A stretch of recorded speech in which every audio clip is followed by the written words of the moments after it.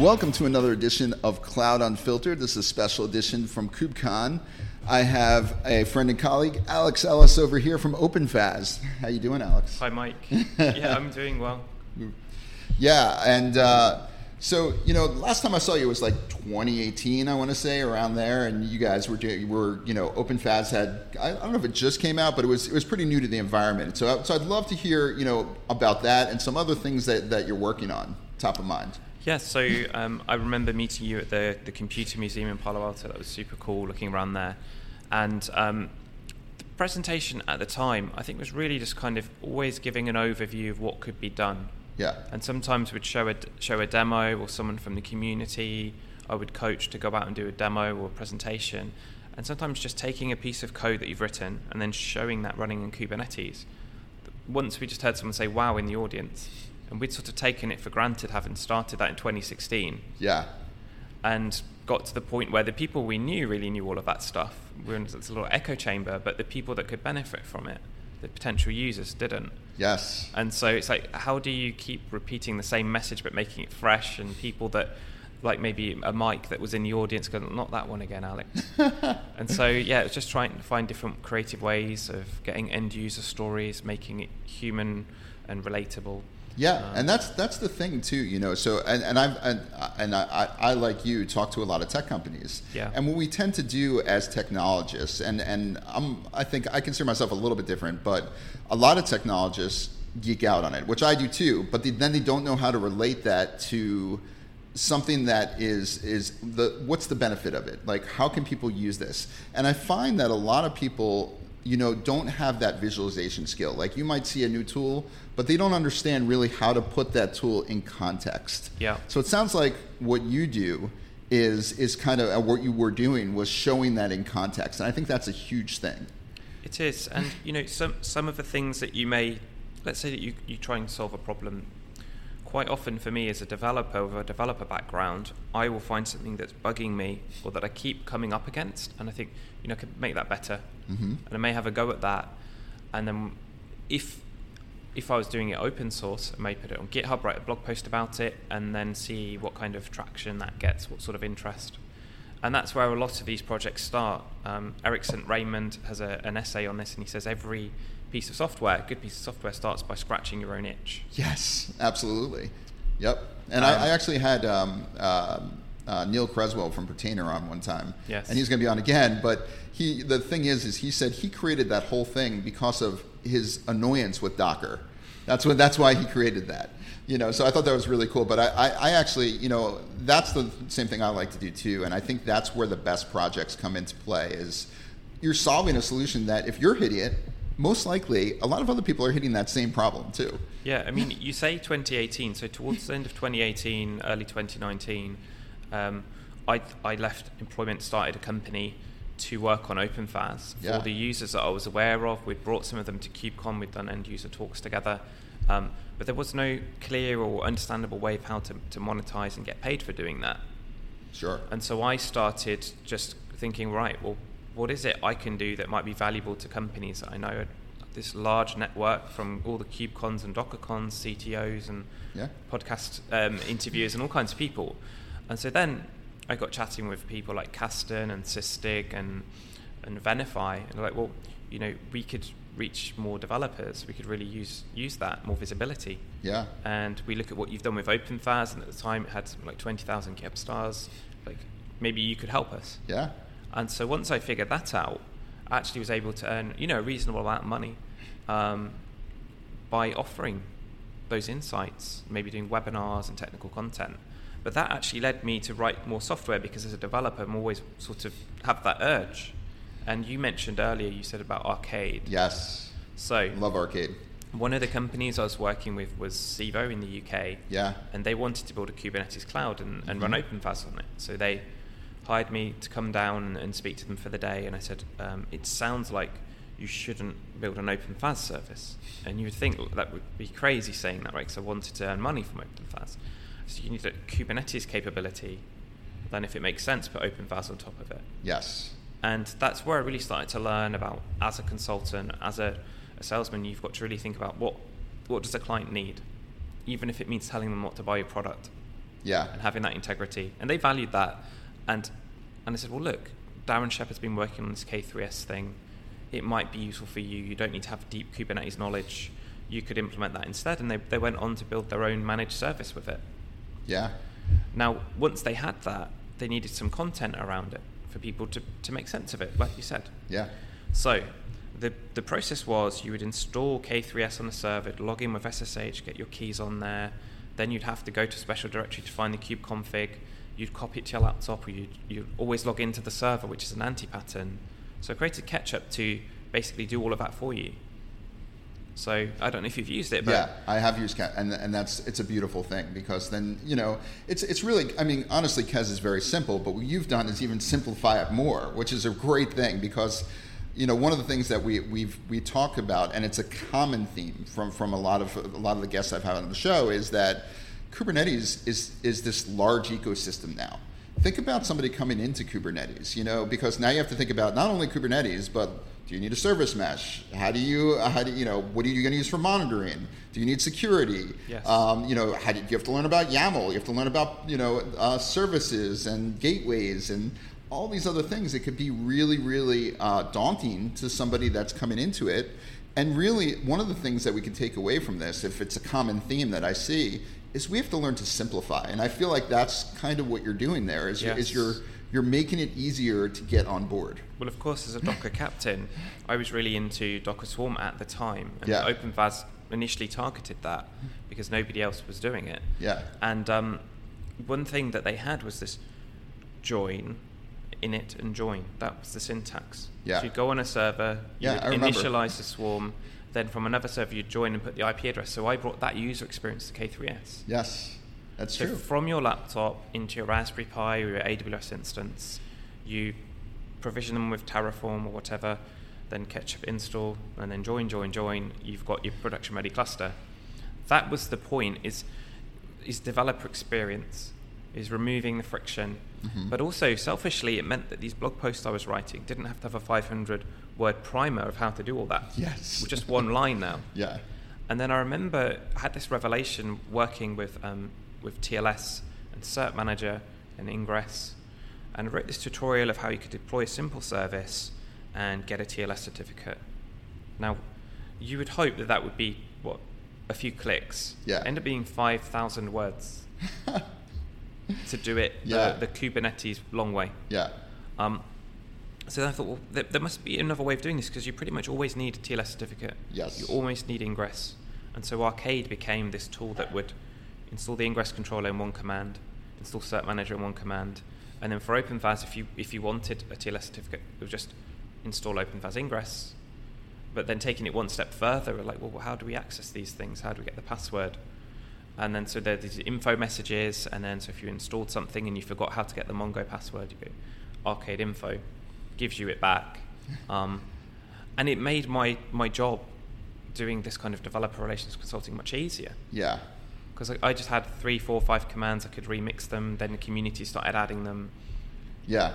And it's funny, I started developing, and kind of like you, there was a need for it, but when I was in the CTO office at Cisco, I started developing a demo environment for Cloud Native, where you could kind of just click on something, it would automatically spin up those environments, and then automatically inject the commands, and also give you some kind of reusable demo for a lot of these things, because there was just that need for it, and it would notify you if a demo wasn't working. It would give you a Slack message. It would do all these things that for you. But it's so amazing, because that's what I see you always doing. That's why I'm always amazed, because I see all these tools and I'm like, oh, that's another Alex Ellis tool. It actually makes my life easier, and I thank you for that, because I think it's pretty cool.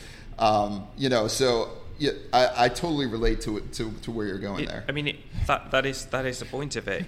Thanks for saying that. Is want to make, first of all, perhaps my life easier, and then if it can apply to other people, them as well. Because at the end of the day, if you're creating an open source tool and maintaining it, creating community around it, that's a reasonable amount of work. Yeah. And you need to have the motivation and the staying power to see it through. And actually, for some open source projects, there might be a point where say, well, what was the why that started that journey, and does that still apply today, or is it different, and does one exist anymore?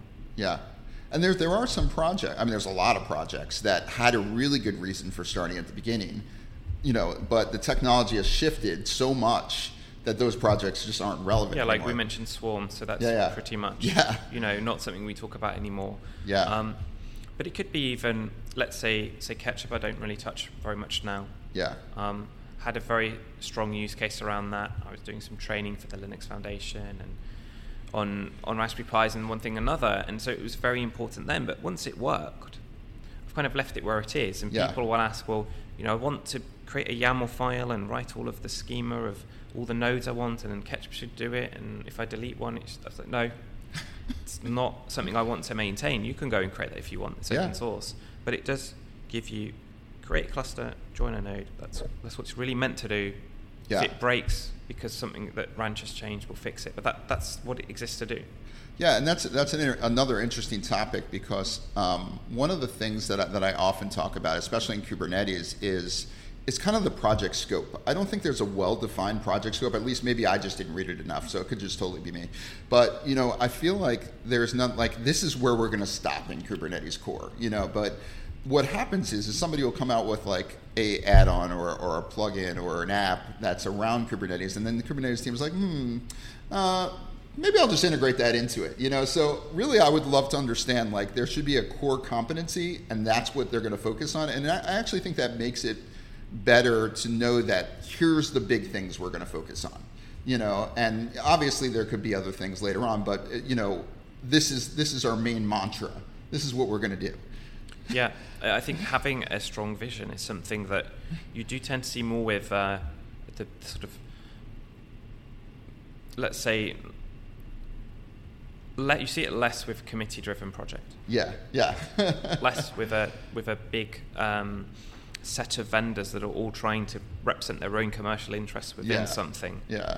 And so, with OpenFaas, one of the things I hear is sometimes people will go and they'll try out Knative, then maybe try OpenWhisk, try OpenFaas, and some of them will have stayed with those projects and we don't hear from them, but the ones we hear about generally say things like, it was a lot simpler to install, there were a lot fewer things going on, we understood how to debug it, and that's really been important. So driving forces, focusing on the developer experience, like you've seen with the tools, making sure that it's simple to run and easy to understand, and that it's driven by community. So there's ways to commit code to it. You can extend it if you want. Yeah. And so that's really helped it with such a small team, with me being the predominant person working on it, focusing on it, and the community helping and end users feeding back into that. Yeah. Being able to sit at the table with IBM and Red Hat and Microsoft and VMware and have customers come and pay us instead of them for our software. Yeah, that's awesome. Yeah, it's pretty awesome, but it just shows you that this can be done. Yeah. And some people might say, well, what's the risk if there's a smaller vendor? Well, at the end of the day, a lot of this code is open source. It's got 380 odd people that have contributed to it. It's been around for a really long time. People know how to run it. The worst case is that you may take on some maintenance of that. We might migrate to something else. It's funny, but people talk about the risk of open source, which I think is, with these big projects and things like that, or relatively big, like OpenFaas is now. It's so looked at that there's probably less risk, but then in the same turn, people are like, oh, we'll just throw stuff on AWS. They don't know what systems they're running on. They don't know the back end of that. They don't know anything about it. They're okay with that, but yet a software you're going to run yourself, that's what you're more nervous about. You're throwing something on a black box out there, and this is what they're nervous about. That seems strange to me. Yeah, and one thing that I've learned through, I wouldn't say I've mastered enterprise sales, but I know a heck of a lot more than I ever thought I'd need to know. Yeah. Is that the risk can also be that the person that bought the software into the company leaves. Absolutely. They bring in new management, and it's like a new broom cleans the room. Yes. It's like, well, why are we paying that vendor for that? Well, I've never heard of that. Or this is my favorite vendor, and we're going to do that instead. Yeah. They don't even think of that as a risk. Yeah. Or the legacy... It's more likely to happen than the actual software vendor thinking like, oh, no, I don't want to do this anymore. Or the custom legacy software that they've had running for like 50 years, that they're not worried about that, and that has no support whatsoever, and the company went out of business 50 years ago, and they're creating the code right now, and there's one person that knows it, and if they leave, then nobody knows it. So I've enjoyed speaking with other founders and CTOs here, and really sort of bringing up some of these things that I've encountered and learning from them, and being able to say, well, look, have you had this? Yeah. Have you had that happen? And I think it's sort of understanding what is driving that risk, or if someone's asking for a 15-minute SLA, why they're specifically asking for that, if they can share it, what happened to them in the past. Yeah. And maybe you can abate those concerns or help them come up with an alternative. Yeah, that totally makes sense. One of the things about OpenFaas that I've always thought was needed, and I'm just going to, because I have you here right now, I'm going to just give it right to you. Okay. And maybe you have it now, because honestly, I haven't looked at it in probably about a year. So, just because I've been doing other things at work, not because OpenFaas isn't a great product. It is absolutely a great product. Great solution, great whatever. But I always wanted an inline IDE for it. I always wanted something that, it's great, I throw stuff at it, I'll throw it in a directory, but when you're doing stuff fast and you just want to like plug something in real quick, I always wanted something inline. And I don't know if you do that now, but I always felt like that's the one thing that I felt like I was missing. What kind of use case would you have for that? So sometimes you just need to write something really quick that you want to trigger, like maybe just for a test. And you don't want to go into you don't want to go into a directory, or you don't want to go into VS Code, or you don't want to go into, and maybe you don't even have that stuff right where you are. Maybe you're on a plane, or you're on, or something, and you just want to kind of just create something real quick, automatically create the file, and then execute it, kind of inline. Yeah. I wonder about that. Yeah. There's so many things that we could do. Yeah. And what we tend to do now is, you were talking about Kubernetes and the sprawl and not knowing what's going on, is kind of defend the core. Yeah. And also really drive OpenFaas based upon what paying customers are asking for. Yeah. I'm not paying, by the way, so that's fine. Yeah, well, I know Cisco's not a client yet. However, one of the things that we have added recently, or we've kind of had for a while, is Kafka integration for events. Yeah. That's something that is actually quite important for a lot of companies. Absolutely. But we never really wanted to make it part of core OpenFaas, because the idea was it should be easy to use and not have a ton of requirements, agile, run on a Raspberry Pi as well. Yep. But if you want it, there's an add-on that we can bring that can get you to that. That's cool. Now, with writing code in a text box and hitting a button, perhaps for testing, there might be something around that. But certainly, one thing that I wanted to bring was quite an opinionated flow of how engineering should be done in a company production. Yeah, which is totally that. Whereby, ideally, you should never even deploy from your laptop. You should write the code in a Git repo, and the CI pipeline should deploy it. Yes. And we had that workflow. Actually, I showed that at the DevNet Create back in 2018. You could type in an IDE. Your IDE was GitHub. Yep. So you didn't need any of this stuff. Yeah. And you hit commit, deploy it within a couple of seconds, and then you could run it. Yeah. So we got close to it. Yeah. But I do remember Jock, one of your colleagues, Reed, he made a little IDE with OpenFaas, and he was executing the code in the background. So, yeah, I think if this is something that our customers start asking for, then it's something we'll consider. Yeah. And that's really how I'm driving the roadmap now is, what do they want? We've got limited resources. We also don't want to dilute the core. Yeah. Yeah, and that's and this is totally my request, and this is my just for my needs selfishly. That's all this is. And you're doing the right thing and asking the customers, because a lot of bigger companies, they think they start to think that they know what the customers need, and they don't. But if you listen to the customers and really look at what is asked for the most, that's going to be a win. Always listen to the customers. I was having a really good discussion with Engin Diri from Schwartz IT, and they're a customer, and they're very interested in OpenFaas, and they were checking out various different toolings for applying compliance. Yeah. So that people couldn't, let's say, deploy images from the Docker Hub. They always had to be from the private registry. Mm-hmm. This isn't what I understand air gapping to be, but some people call air gapping, you mirror the images and you deploy from your registry. And that's what they needed to implement. And so they started looking at OPA. They liked the language, OPA. Yeah. Then they brought in Gatekeeper, and the team really struggled with it for several months. And they went back to Engin and said, look, we just can't get on with this. What else could we use? And eventually they settled on another Kubernetes project that uses YAML, and they loved it, and they didn't have to write code or understand Rego. And he was open enough to take the feedback and swap the technology. And I think that's also, as vendors, we need to be as open to that as well as open source maintainers. Yes. And we're never going to know, like, if we come up with something, is it going to be right? Yeah. And so for a lot of things I'm doing at the moment are sort of almost experimental. You and I talked about micro VMs. This is like, I don't know why this interests me so much, but as soon as I saw like Firecracker and some things like that, I was like, this seems really cool. Like this is this is the next thing, you know. So I think micro VMs has a really good place. So just talk a little bit about it, because there's probably a lot of people out there that don't even know what micro VMs are, don't know where it came from. You know, just tell me a little bit about it and maybe your interest in it. So if we go back in the history books, we have our bare metal machines, we'll rack and stack them, we'll put our Cisco router on the top of it, we've got a CCNA and what have you. Then eventually sort of VMs come along, we don't really trust them, and they gain mainstream adoption, and VMware and OpenStack and other initiatives like that become very, very popular. However, the drawbacks, as I remember at ADP, of the VMs we used to use, is the images become very bloated over time. So you might start with a lean image, but eventually you're deploying a 60 gigabyte VM image to your own machine that needs 16 gigs of RAM. To start it up might be 3 minutes, and then all the services have to load. Not to mention people take snapshots and forget about it, and then they get huge. Well, that's the other thing, is like, let's say you had self-service systems, so you didn't run those locally. It's who owns the VM? It's extremely unclear. We used to always run out of capacity and send emails around or maintain spreadsheets. And so those VMs are slow. Why? Because there's a lot of software in them. They had a full UI. They were meant to be driven like a machine, so to emulate a floppy disk drive and goodness knows what else, VGA. But we didn't need that necessarily. Or perhaps we did.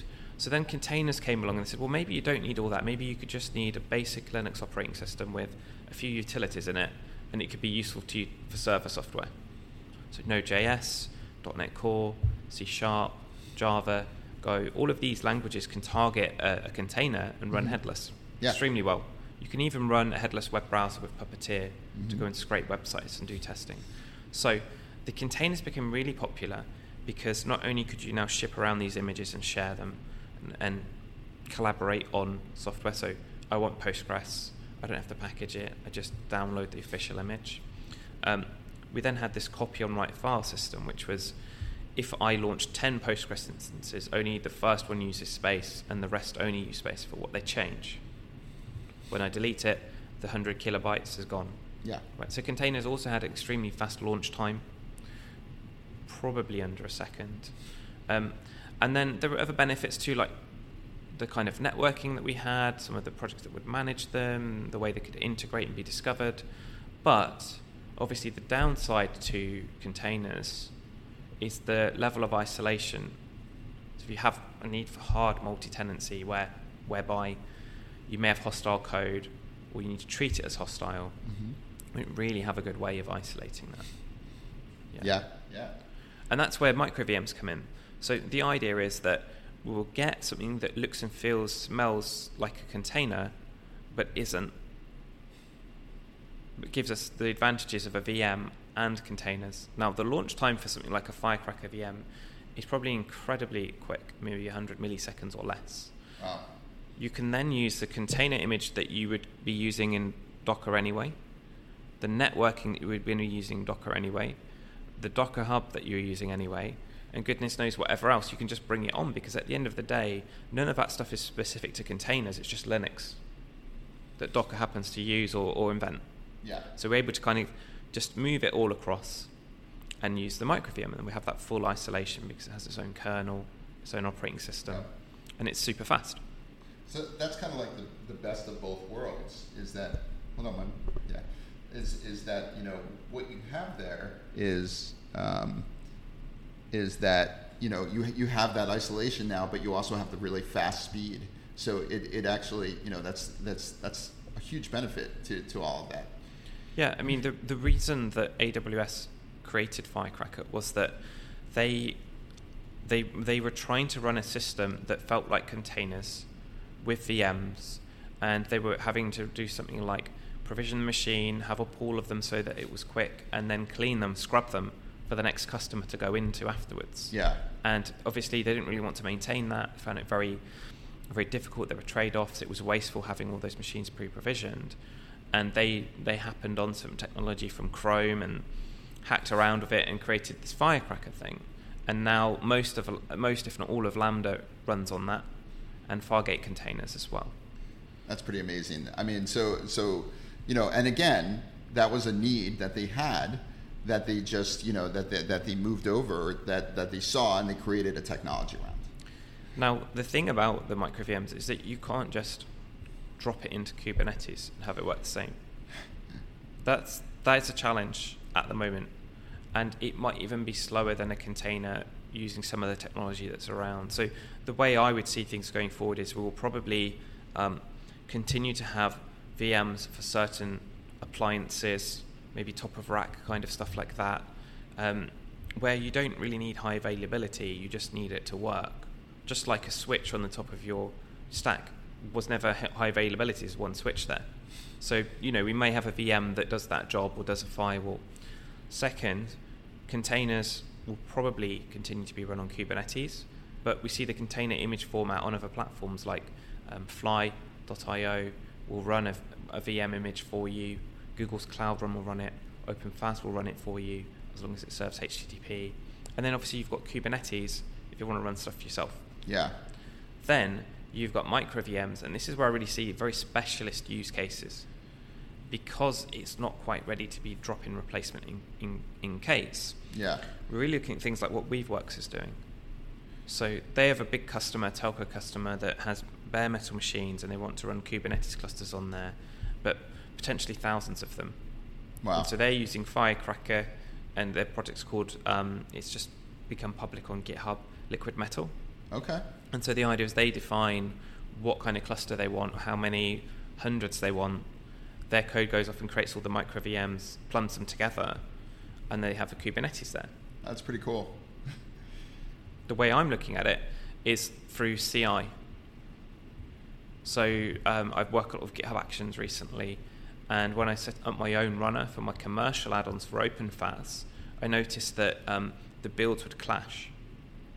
So if I'm creating a temporary Kubernetes cluster, or I'm creating a Docker image in two different builds with the same name, they'll clash. Oh, wow. And it will break. So then you go, right, well, I'll spend a few days putting different names and images so they never clash again, but you're never going to be sure. Then if you have, let's say, one version of Node.js on the machine, you build your code, you test it there, and then you set up a different self-hosted runner later, have a different version of Node on it. And so you've got inconsistencies in how you build things. Gotcha. You've got two machines that are building and have a lot of problems. And so what I'm looking at is, can we take micro VMs to do these builds instead for you, schedule them efficiently so you've not got wasted resources on your big expensive nodes. And so far it's looking really, really good. That's really There's cool. a lot you have to learn, and because it took so much R&D, I took Richard from Weaveworks and I said, let's put all of this out there for everybody. So we've done like an hour-long video webinar together, or an hour and a half, and a little lab that people can go and take. So if you're interested, you can. And that's on the liquid metal itself. That's on that, or no? That's using Firecracker. Oh, using Firecracker. Yeah. So it seems like it's still. I mean, it's been around for what, 2.5 years now, or maybe longer. Maybe longer. I can't exactly remember the initial date. But it seems like it's still pretty early days with micro VMs. Firecracker isn't early. No. What is early is use cases, like the orchestration around it, and the orchestration, because there's certain constraints technically, like you can't add another drive once you're running, and Kubernetes kind of assumes that you'll be able to do that. You're not really able to share data from the base machine into the VM and vice versa. And so, there's various things that, and also I think a lot of people are used to the way we run things now. Yeah, there are alternatives. So Google have a project called gvisor, which is a software emulated kernel. It's particularly slow, but because that runs in the container or in the container level, it's able to block and intercept anything that you might do to try and break out of it. And so there's different alternatives available, and some of them are suitable as well. And perhaps hard multi-tenancy isn't going to be useful to a company like I met last night from Copenhagen, and they were a fashion company. Okay. Do you really need hard multi-tenancy if you're one team deploying microservices for a fashion website? Yeah. There's definitely different solutions for people for different needs, obviously. But you just got to figure out what works for you. Because AWS is a service provider with tenants that have really high expectations. So, yeah, you can see why it was important to them. Yes, absolutely. So we're running on about 30 minutes now. So a couple questions I just wanted to ask you real quick. We are at KubeCon, so what is it? And I know that you're huge into tech, like I am. What is it that you're really interested in seeing right now, or what is it that you've seen in the last few days that you're like, oh my God, this is cool? Because I geek out on stuff like that too, where I want to see certain things, and I find something, I'm like, oh, this is pretty interesting. Is there anything that you've seen that you're excited about being at KubeCon here? Yeah, you're absolutely right. I'm a technologist as well as a developer, which is why I'm sat here with you now. And what I'd like to see is some of the people that create the projects that I've heard of, or some of the people that are creating new technology, be able to chat to them and ask them a question face to face, because it is so much different than trying to do it over Twitter or book half an hour in your busy calendar with somebody, and they don't really understand why you want to speak to them, whereas somewhere like this can be quite welcoming, and it's understood that you're kind of here representing the technology and your interests. And so I've had a few chats with people that are working on WebAssembly, and sort of see what is it they think the unique value is of it. And when you bundle that into Kubernetes, what are the trade-offs, and are there any benefits compared to using a container today? And having spoken to some of them, I haven't heard clear answers on those questions yet. And that's something that I've learned through sort of this marketing and consulting journey, is that the main thing that you need to understand is positioning. Absolutely. There's so much out there. How do you position what you've done? Who is it actually for? Do they have that need? What are their alternatives? And their alternative may be do nothing, use a spreadsheet, use email. It might not be use your product or another one. And it's so funny because I've had these exact conversations with a lot of the startups this week too, and and that's the exact conversation I have. I say, we love to geek out, but that's what we do. But you actually have to have like a real use case and show people, give them that visualization of why they would want to use this, because people, as I said before, people are not good at visualizing the use cases of these things. So you have to show people that. You have to show it in a working scenario. You have to show that it's not hard. You have to make it easy for people. All those things together with great documentation, great APIs, lots of blogs, lots of content. Content is king. Content is definitely king. Yes. And it's the one thing that engineers usually don't like to write. Yes. I love writing. I don't know. I think you do too. Well, perhaps we're technologists. Maybe we're sort of a different breed. But when I speak to customers and people here, what I find and keep hearing is that the engineers want to do the work. They don't want to talk about it. And I was at dinner with some friends from Gitpod before the conference, and they were saying the same, is that they wish that their developers would write more. And my sense is it's about perfectionism. And if you have any thoughts on this. What I think is that the people that really want to code, it's rare, like you and I, that are like, people that can talk about it and are deeply technical. That's a rare skill. I consider myself, that's my superpower. My superpower is that I can go really deep, but I can also explain it. And that's kind of been, and I think you too. And I feel like engineers, though, they're really excited about, software developers, things like that. They're really excited about developing and optimizing and doing this stuff in code, which I equally get excited about. But that's all they want to do. That's a different breed. You see that perhaps it's something wrong with me. Maybe I really want. I don't think anything's wrong with you. Maybe there is, and maybe that's why I'm like that. Is that I want people to use what I'm doing. Absolutely. And what else is there? Well, you'd be surprised, especially when a lot of people are writing code for their job or because they want to scratch their own itch. But what I want to do is I want to work on something that's meaningful. Yeah, absolutely. That other people are drawn to. Like, people have come up to me and said, "Oh, It's Alex Ellis. Thanks for Arcade. Thanks for Everyday Go, your book, and one thing and another. That's what I want. And what I mean is, maybe I'm broken in that I want that, and maybe I should just be happy with myself. But I'm not. I want to create things that solve problems for other people as well.